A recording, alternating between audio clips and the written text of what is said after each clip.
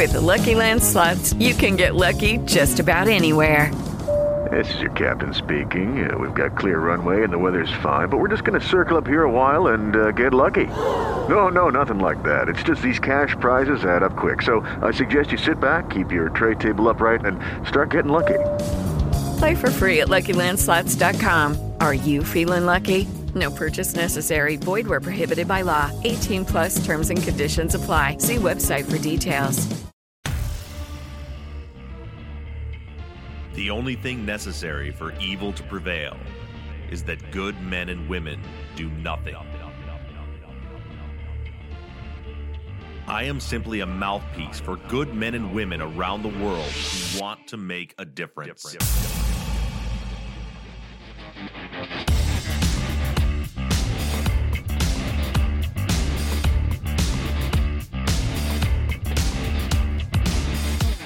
The engagement and the involvement of ordinary people is what is going to change our criminal justice system.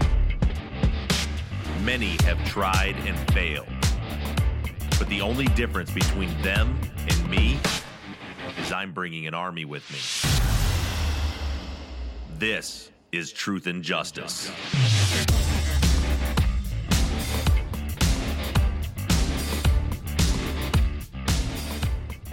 Hello, everybody, and welcome back to the Truth and Justice Friday Follow-Up episode.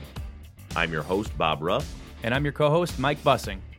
As today's episode is bringing Season 2 to a close, I first want to thank all of you for all of the loving and supporting messages that we've been receiving since episode 255 dropped. Yeah, there's been a lot of love from everybody, and we really appreciate it. And since this is our last episode of Season 2, we're not going to waste any time. So, Mike, let's get right into our Friday follow-up. Let's do it.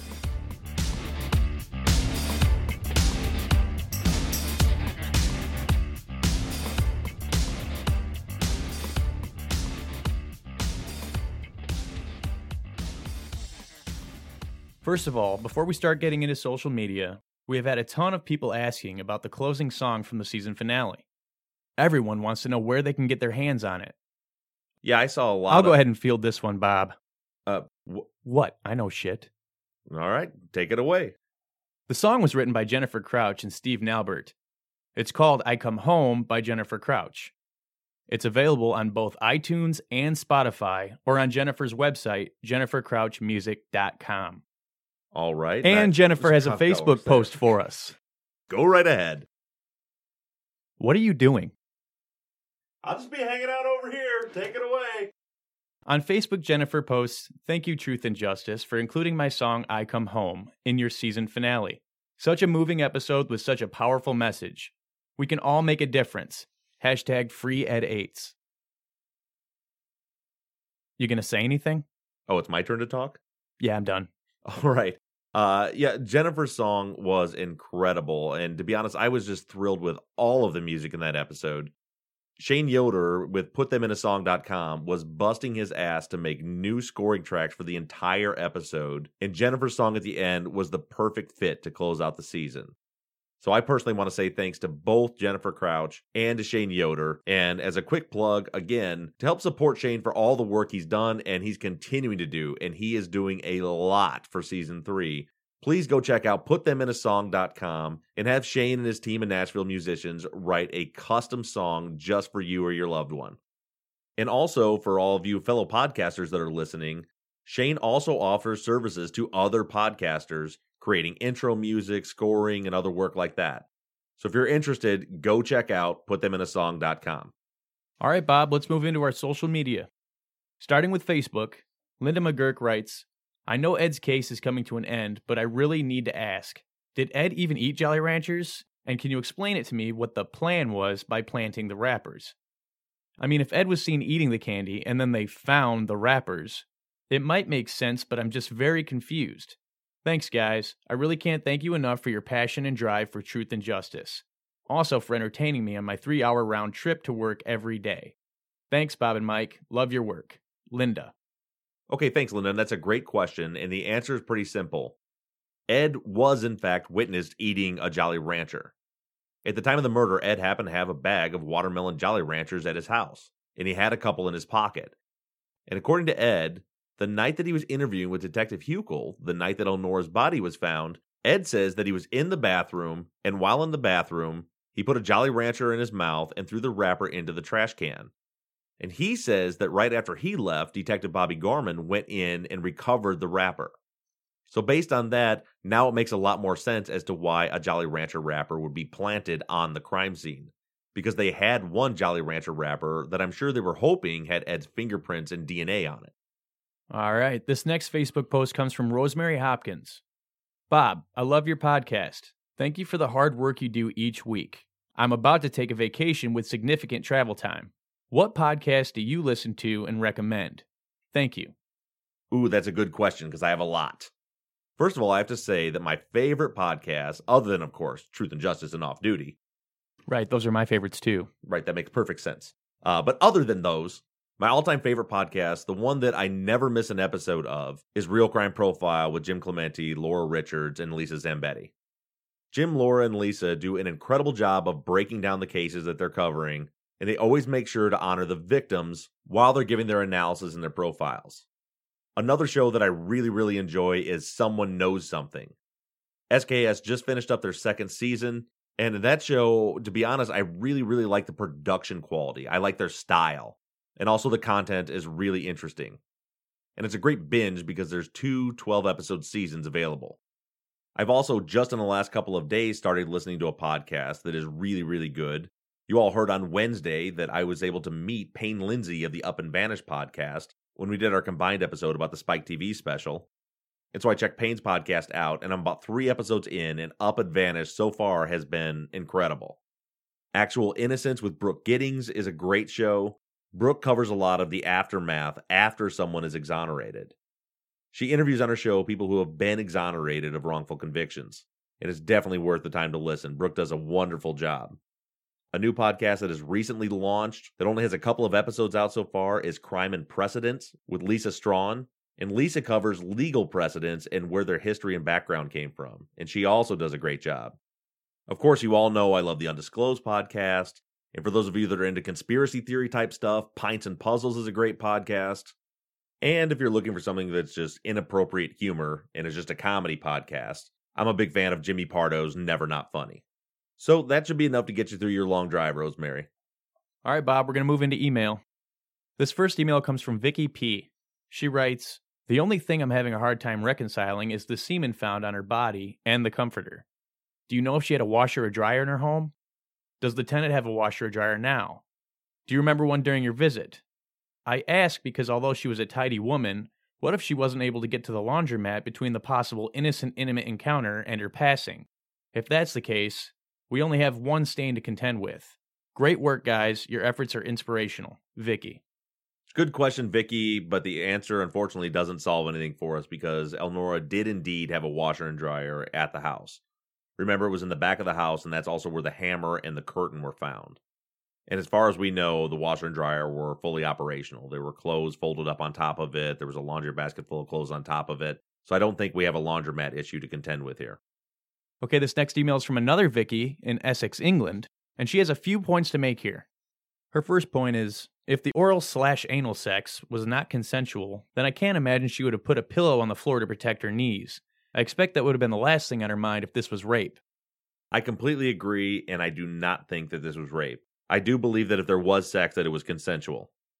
Point number 2 is, if Elnora was expecting Leonard, then she wouldn't be having sex with Francis. This would be way too risky. Unless Leonard did cancel before Francis turned up, and she was maybe angry with Leonard for canceling. I agree, but we have to consider also that we have no evidence that Leonard canceled. The message on the answer machine supposedly said that he was coming, and Leonard said that he never got a hold of her and said that he wasn't. So I would agree that it seems very doubtful that she would have had sex with Francis and then waited for Leonard to get there, because even according to Leonard, she was expecting him to show up. And point number 3 is, I like your theory about Leonard eating the food and putting the dishes in the washing up bowl, but why did Elnora cook extra food and leave it on the stove? Surely the pans would be empty. I don't think that she necessarily cooked extra food and left it on the stove. I think that she just cooked a meal and it didn't all get eaten. And really, when you think about it, it's not that hard to wrap our brains around. If I go to the store right now and I want to buy some chicken breast to cook for me and Becky, I'm going to grab a package of chicken breast. There might be 3 or 4 of them in there. we'll each have one, and there's going to be leftovers. And if we have a scenario where everything was going okay until someone else showed up, it all makes perfect sense. They ate dinner, throw the dishes into the sink, leave the stuff on the stove because they've moved on to the bedroom and have this sexual encounter, and the plan is that later, after all that's over, she'll go back and clean up. My personal thoughts would be that neither one of them wanted to put an end to the romance by stopping to do dishes before retiring to the bedroom. And so as this plays out in my mind, everything was going normally until they were interrupted. And that's what the crime scene seems to indicate to me. They sat down, Leonard ate dinner, they moved to the bedroom, and everything was status quo. Okay, and their last point is, if Angela was the murderer, how would this play out? Angela goes round to the trailer, walks in and catches Leonard and Elnora in bed, strangled her, and slits her throat. What is Leonard doing at this time? Just standing and watching his baby mama kill his fiancée? Or joining in and killing her too? I don't think so. Thanks, Bob and Mike. Vicky Chambers. I don't think that the crime scene indicates anything like that happened. I definitely do not think Leonard was just a bystander watching this happen. Like I've mentioned before, the fact that Elnora was in a grasp so tight that she was being strangled to the point of petechiae in her eyes and defecating, but somehow got away, to me indicates that someone was defending her. So my hypothesis is that Leonard was trying to defend Elnora, at least at the beginning, while Angela was attacking her. And I believe that's how she got away and made it to the front door and to the middle of the living room. Okay, Bob, we have one last email here from Melanie. Melanie writes, do you think Angela went to Elnora's with the intent of killing her? Since it's believed that the killer had their own knife, do you think that she had just been carrying a knife on her, or did she purposely grab one on her way to Elnora's? Maybe she had only intended to threaten her and things got out of hand, or do you think her sole purpose was to kill her? Thanks, Melanie. Well, first of all, the murder weapon was never recovered, so we have no idea if that knife was found at Elnora's trailer or if the killer brought the knife with them, and we just have no way of knowing that. So because of that, it's really hard to answer that question. Personally, and this is literally just a guess, I don't think that the plan was murder. My feeling is that if my theory is correct, and Angela interrupted Leonard and Elnora, her intention was probably to confront them, and things escalated very quickly and ended in murder. But I don't think that her plan was to come over and kill Elnora. The crime scene does not indicate a well-thought-out, organized, premeditated plan. It looks to me as though the murder is something that just happened in the heat of rage. Okay, Bob, moving into Twitter. Paul Vanette tweets, question to your theory. Would we really expect no signs of forced entry? If Elnora and Leonard are post-dinner and mid-coitus, then who lets Angela in? I don't think anybody would have to let Angela in. Of course, we have to make assumptions here, so it could go either way, and you might be right, Paul. But I don't think that it's unreasonable at all, especially living way back off the road in the country, that when Elnora's boyfriend shows up for the night, that they didn't lock the door behind them. Remember that Elnora was, at least we do know, expecting Leonard to show up. So I would assume that the doors weren't locked when he got there. And if they were locked before he got there, I think it's at least reasonable to consider the idea that the door didn't get locked behind them. And if that's the case, then no one would have to get up and let Angela in. She could just walk in the door. All right, and this next tweet is from Paula at Layerkeeper. Phone ripped off the wall after? Maybe when one party started to call the cops? Other does it to prevent? This was a really, really good point. I remember seeing this tweet come through this weekend. That is something that I had never really considered. So what Paul is saying here is it possible that the whole attack and murder happened, and then after the fact, when they were cleaning up, one of the two people that were in the trailer was going to take the phone and call 911, and the other ripped it off the wall to stop them from doing that. Now, at this point, we have no idea of knowing if that's what actually happened, but running that scenario through in my mind, it actually does make perfect sense. And I would say it at least makes the same amount of sense as the killer ripping the phone off the wall and carrying it into the bedroom before the attack begins. So great point, Paula. All right, and this last tweet comes from Susan Schoon. That's Kenny Snow's attorney. She had a message she wanted to get out to all of you. Great work this season. Please let everyone know we are still investigating what can be done for Kenny. All right, Mike, I think that's a great one to end on. And I have still been in communication with Susan, and like I said before, we haven't forgotten about Kenny, and we haven't given up on Kenny. We are still working to figure out what can be done from here. Okay, now let's take a quick break for our sponsor, and we'll move on to the calls. Lucky Land Casino, asking people, what's the weirdest place you've gotten lucky? Lucky? In line at the deli, I guess? Aha, in my dentist's office.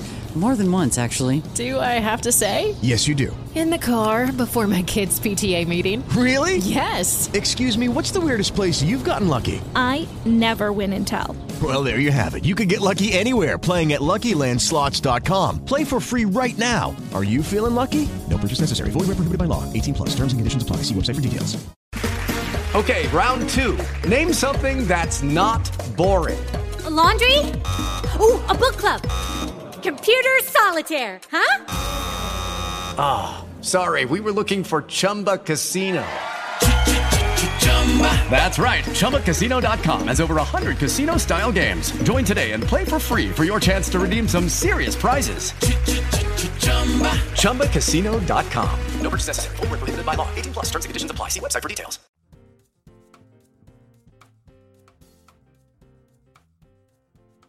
All right, for our first caller of the day, I have Matt from Indiana on the line. How you doing today, Matt? Hey, I'm doing great, Bob. Great to talk to you. Yeah, you too. I have a two-part question for you, and my question is there any potential suspect that if the DNA ended up matching would have any kind of immunity or could possibly not be charged if the DNA matched them? There is kind of, and it just depends on what the results come back. Say, for example, we do a full DNA test on the semen stain on the mattress, and it comes back to be Leonard Mosley's. Well, that's probably not going to help us a whole lot. Practically speaking, it should, but the prosecution has already made the argument that because he was the boyfriend and he was there and he has had sex there, that you would expect to find his semen on her bed. So it's not so much that he has immunity, but it wouldn't really help us. Now, if we were to find his DNA skin cells, say, on a nail that was used to nail the towel up over the door, that would make a big difference. Or if we were to find anyone's DNA under Elnora's fingernails, that is most definitely going to make a difference. So it's not so much that there's a particular individual that has an immunity. It just depends on whose DNA it is and where it's found. Okay. Well, my second part of that question is if a potential suspect was matched to the DNA and they did charge that person, is it a possibility that you guys could end up having to testify or being asked to testify in a trial? Oh, sure. I mean, again, that's all depending on circumstance. But say for example, Mosley's DNA was found in there or Angela Walker's. It's certainly possible that some of the work that we've done as investigators would be brought into the trial. And the way a trial works, it's not like on TV where, a defense attorney or a prosecutor gets to get up and talk to the jury and give them their case. Any evidence that gets brought forward to the jury has to come through a witness. Prosecutors nor defense attorneys can testify themselves. So in order for anything that we have figured out to come out in a trial, the only way to do that would be to put myself or maybe a listener that happened to find something on the stand to explain to a jury how that came about. So there's absolutely a real possibility that could happen. Great.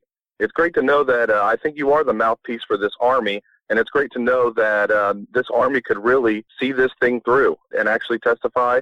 And I think that's a great thought, and I hope to see an ending to this, and I hope to see our people free, the people that you represent. I think that it's a fantastic thing you're doing, and to have the idea that this thing could go all the way to a trial and you could even testify, it'd make for great podcasts, that's for sure. Right. And it's very satisfying for us as fans, I think. I should speak for a lot of fans when I say that. So I really appreciate you answering my questions, and I appreciate what you're doing, and keep up the great work. All right. Thank you, Matt. And thank you again for all of your support, too. I really appreciate it.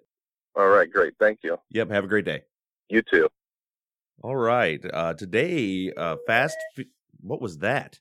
Oh, it's a phone. I'm sorry. I'll go in a different room so you can't hear it. What are you supposed to be working right now, Jennifer? I am supposed to be working. I locked myself in a conference room with my cell phone because I had more important things to do than take care of patients. That's right. We've got important business to take care of here. Well, what I was going to say was that Fast Finger Jennifer has lost her touch because she's the second caller today. Well, I tried. Somebody beat me. Yeah. So Mike says you have a question about Francis Johnson. I do. So last year I happened to meet you, and you had mentioned that Francis Johnson possibly was the one that you thought had murdered Elnora. And so I've been listening all season, waiting for the big reveal that that's what you were going to say. And then obviously as you went through the case and started digging and digging and digging, I started to move towards the Leonard Mosley, Angela Walker theory as well. But I was still holding out to the last episode that you might drop that bomb. But I was just wondering if you think that there is still a possibility that Francis could have done that, since you never had a chance to really meet up with him and talk with him or really get much information on him. Yeah, I think there's there's a possibility that it could be Francis. It could be, maybe even someone we don't know about. What I gave as a theory at the end of the season finale was my personal theory at the moment and who my prime suspects are, but that doesn't necessarily mean that's who did it. And there are still a lot of unanswered questions with Francis. And I hope I'm glad you brought it up, because I hope that people see that over the course of this year, how my kind of theory has changed, and realize that as they're looking into this case, the next case, or any case they're looking at, even on other shows or just, however you're, home sleuthing something, that you cannot put blinders on. And that was a big thing in the Adnan Syed case, that people would say, someone has a bias towards someone or another. But when I initially started investigating the case, all of the evidence seemed to point to Francis. But we didn't have a lot of evidence. What we had was things people were telling me. And as I tell every single new client that I'm talking to, attorneys, witnesses, I'll hear everybody out and I'll run down these leads, but I don't believe anybody until I have evidence to back it up. So based on what I knew from the very beginning, it certainly seemed like Francis was the best suspect. But then as time went on and I continued to dig through the case and get more evidence and file open records requests and talk to witnesses, the evidence to me clearly points towards the most likely suspect, in my opinion, to be Leonard Mosley and possibly the Angels involved.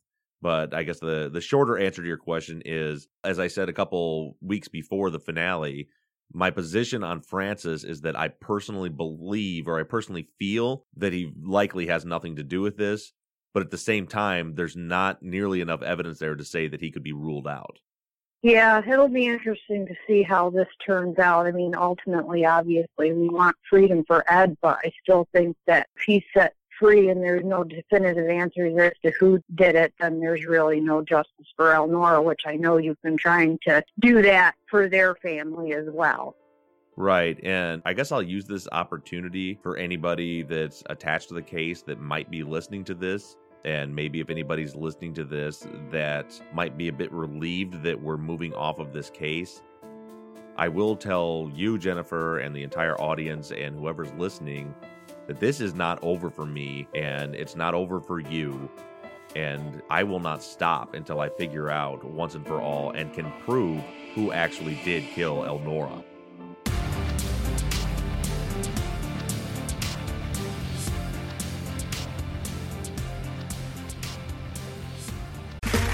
Okay, round two. Name something that's not boring. A laundry? Ooh, a book club. Computer solitaire, huh? Ah, oh, sorry, we were looking for Chumba Casino. That's right, ChumbaCasino.com has over 100 casino-style games. Join today and play for free for your chance to redeem some serious prizes. ChumbaCasino.com. No purchase necessary. Void where prohibited by law. 18+ terms and conditions apply. See website for details. Okay, I am now on the air with Sarah from Italy. How you doing, Sarah? I'm doing very well, thank you. How are you, Bob? I'm doing really well, and thanks for taking the time to call us all the way from Italy. You're welcome. You're welcome. No problem. Yeah, part of your Truth and Justice Army spreads far and wide, Bob. That's great. And Mike says you have some question about some different legal avenues for Ed and some DNA testing. I was interested listening to Alison's thoughts about her avenues for Ed, and basically it all hinges on the DNA as far as I understand. And I was kind of hoping that she would say, and if the DNA doesn't work out, if the DNA is inconclusive, then we're going to take all of that evidence that Bob found with the wrappers in the wastebasket, and we're going to nail them for corruption and false evidence and all of that kind of thing. A few people through social media have asked questions about what Allison said, and I think they kind of misunderstood her a little bit. So what Allison said on the show was that without the DNA, we're pretty limited and there's not a lot to work with. And that's true, but what she also said was that Ed's case for innocence is very strong. and I don't want to put words in Allison's mouth, so I'll just give you my opinion on it. I believe that Ed does have a very strong case for actual innocence, even without the DNA, but it's going to take some more investigative work to figure that out. But there's certainly some elements of police misconduct that we could bring up, some prosecutorial misconduct, ineffective assistance of counsel, potentially some Brady violations. Right. There's several things that kind of have to be one or the other, where it's either the prosecution didn't turn this over to the defense and so it's Brady, or they did turn it over to the defense and it's ineffective assistance of counsel because the defense didn't use it. There's all those options. So DNA is not, Ed's case is not hanging solely in DNA. DNA would be the easiest. To be honest with you, the thing that I think could end this the quickest, and I believe that this could happen, is fingerprints. So there are several fingerprints on the scene in places they shouldn't be. For example, and to me most importantly, there were latent fingerprints recovered from the phone that was ripped off the wall that do not belong to Leonard, Ed, or Elnora. And we don't know whose they are because back when this happened, there was no such thing as APHIS. There was no computer database that you could run that fingerprint through to figure out who they belonged to. So they were just visually compared to those three. Now, the problem that we have in Texas is that we have no right to have those tested. There's what's called an Article 64 motion in Texas, which is for us to test the DNA. We have the right to have this DNA tested. We have to bring it before a judge, but it sounds like Bingham is not going to oppose that anyway. But we have the right to have the DNA tested. But in that biological evidence law, there's nothing in there for fingerprints. However, the prosecutor, Bingham, currently can do whatever he wants to. And so if we can convince Matt Bingham to just run those fingerprints through the APHIS system, that could put an end to this very, very, very quickly. And that's what I'm really hoping for. I'm hanging everything on the fact that Bingham is as much difficulty as the two of us have had with each other over the last year. I believe that at the end of the day, Matt Bingham wants to find the truth in this case. And the truth is sitting there in a box across the street from his office that's staring us in the face. Those fingerprints are there. And so the hope is that before we spend $20,000 on DNA testing and before we go before a judge and before we do all this other stuff, that they'll simply take those fingerprints and run them through APHIS and see if they match somebody that shouldn't be there. For example, if those fingerprints were to come back, just as an example, and there's Angela Walker's fingerprints on the phone that was ripped off the wall, that's game over. Yeah. Would there be any comeback for the sort of the spine-tingling moment when you were examining the pictures and the planted sweet wrappers in the waste paper bin? Do you think there would be any comeback, or do you think that's something that they would want to avoid and therefore would make them more cooperative?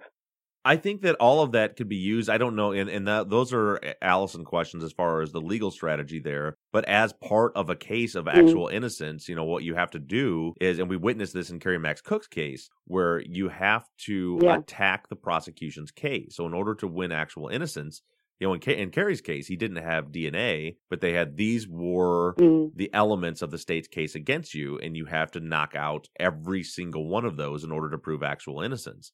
And in Carrie's case, there was, one of the things was this jail guard who says Carrie confessed to him in an elevator. They had no way of countering that. I mean, there's just no way to counter that.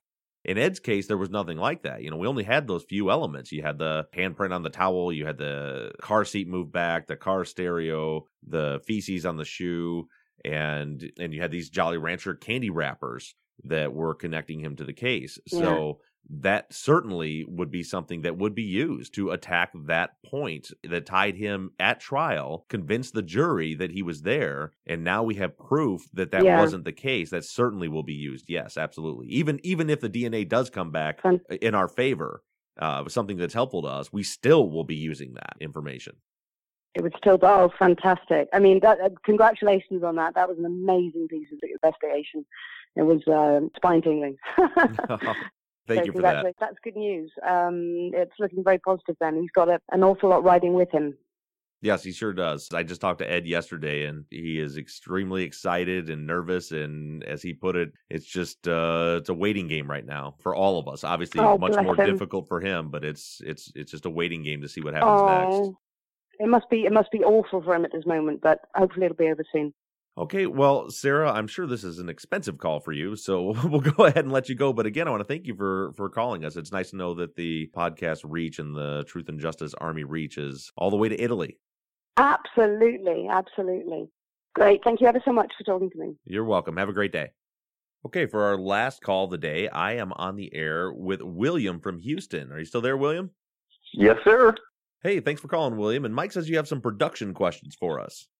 Yeah, now that we're starting to look into our next case, my question for you today was, into 2017, can we expect any sort of expansions on the production side, be it the staffing? Can we expect any expansions on that? Probably not as far as staffing goes. I have in my notes here that you were wondering if we're going to be covering one case for the entire year or more than one. Yeah, that was going to be the second part of the question. Was will we be just kind of covering what the upcoming case, or we'll be expanding on maybe additional cases, doing 2 or 3 like we did in 2016? Yeah, so it kind of just depends. That's one really awesome part that I really like about what we do here is we do everything in real time, right? So you guys all get to come along the journey with us and participate and help. But the tricky part is that we do this podcast in real time. And so, as we're investigating and reviewing things, we're reporting as we go. So I don't know what's going to happen 3 months from now. But what we're doing, the way we're trying to set up next year, or this year, 2017, is to make sure that we have a couple of cases that are on deck. So we're trying to kind of review other cases while we're working on the current case, because we just don't know how long this one's going to last. I suspect that season 3 that we're about to launch on Sunday will probably take us 6-7 months or so before we get to the bottom of it. But again, it all depends on how many leads we find. I know we've got, for on the production side, we can predict that it's going to take about 6 to 8 weeks for us to get through the information that we already have, for open records requests and police reports and trial testimony and things like that. And then after that, it's all about where our investigation goes from there. Are witnesses going to talk to us? Are we going to make any progress? Are we going to find any new information out? So it's really hard to predict. What I can tell you is that we will continue to be going. We don't take breaks. As soon as this season's over, the next week we launch into season 4. And that could be 6 months from now, or it could be a year and a half from now. It just depends on where the case goes. Wonderful. So generally speaking, it just kind of sounds like we have a general idea, but it's going to be impossible to tell where things are going to go until we kind of get into the weeds of things. Yeah, that's exactly right. It's exactly right. And it's thrilling and nerve-wracking all at the same time for us on the production side putting it together this way, but I just don't have any other way that I would do it. We thought about, for ease of production for this season, to really try to pre-produce a lot of stuff and have it all ready to go, but what I don't want to lose is the crowdsourcing element of what we do. And if I'm already, by the time you hear an episode, if I'm already, 6 months past that, then we lose that element. And I think that what made our work so effective on Ed's case was the fact that you all were right there with us. And every week, if I found something, there was somebody there to expand on it or to correct me or to chase it down a lead and find new information. And so the plan is to always keep things that way. Wonderful. It sounds like a great plan. At least we have a game plan, and we can kind of adjust it as we go. So it's kind of the Truth and Justice way, it seems. That's it. Well, hey, William, thank you so much for calling in, and maybe we'll catch you at a meetup sometime when we're down in Texas. That sounds wonderful. You have a good one, guys. You too. Take care. Okay, that's all the time we have for phone calls today. Thanks, everybody, for calling in. And with that, we are officially wrapping up Season 2 of Truth and Justice. And before we move on to Season 3, I want to again thank every single one of you from the bottom of my heart for all of your engagement and your support. It is all of us working together that has changed the lives of so many in the last year. And as we move forward with a new case and new people to help in a new season, I'm going to continue to reach in the well and ask for all of your help and support as we move along.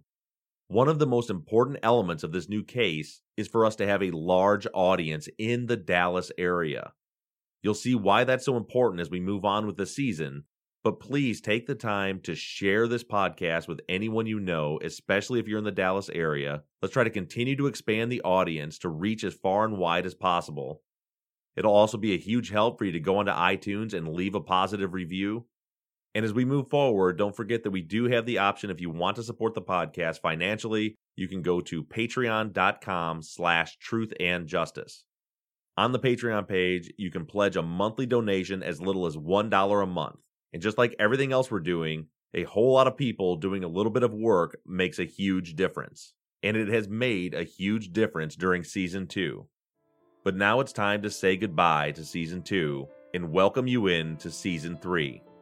We are just 2 days away from launching a new case with a new potential wrongful conviction, a new victim, new families, and new witnesses. Keep your eyes out on social media, on Twitter @TruthJusticePod, or on our Facebook page, Truth and Justice with Bob Ruff, later today for a video trailer for Season 3. Our new case launches this Sunday, February 26th, on Truth and Justice.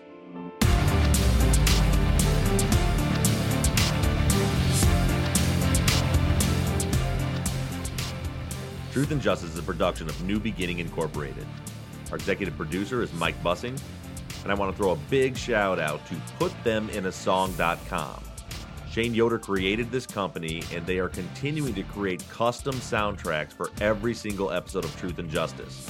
But PutThemInASong.com is not just for podcasters, it's for all of you as well. Go to PutThemInASong.com to have Shane and his team of Nashville musicians create a custom song just for you or your loved one. That's PutThemInASong.com. I also want to thank Amanda Meyer of Willow Photo and Design for creating the logo for the Follow-Up podcasts. And I want to thank our transcription team, Desiree Dunn, Sarah Hoyt, and Sarah Mueller, for continuing to transcribe the podcast every single week and making sure they get mailed out to Ed and Kenny every week. Also, I want to throw another shout out to Chris Brinkley of SylviaConsultants.com. Chris has been in the process in the last couple of months completely redesigning the truthandjusticepod.com website. Our hope is to have the new website launched before Season 3 drops on Sunday. And included in the new and improved website will be the transcripts that our transcription team has been creating for the past several months. Aside from that, as always, I want to thank all of you for all your engagement and support. Stay engaged, stay in touch. But as for now, we're signing off. I'm Bob Ruff. And I'm Mike Bussing. And this has been Truth and Justice.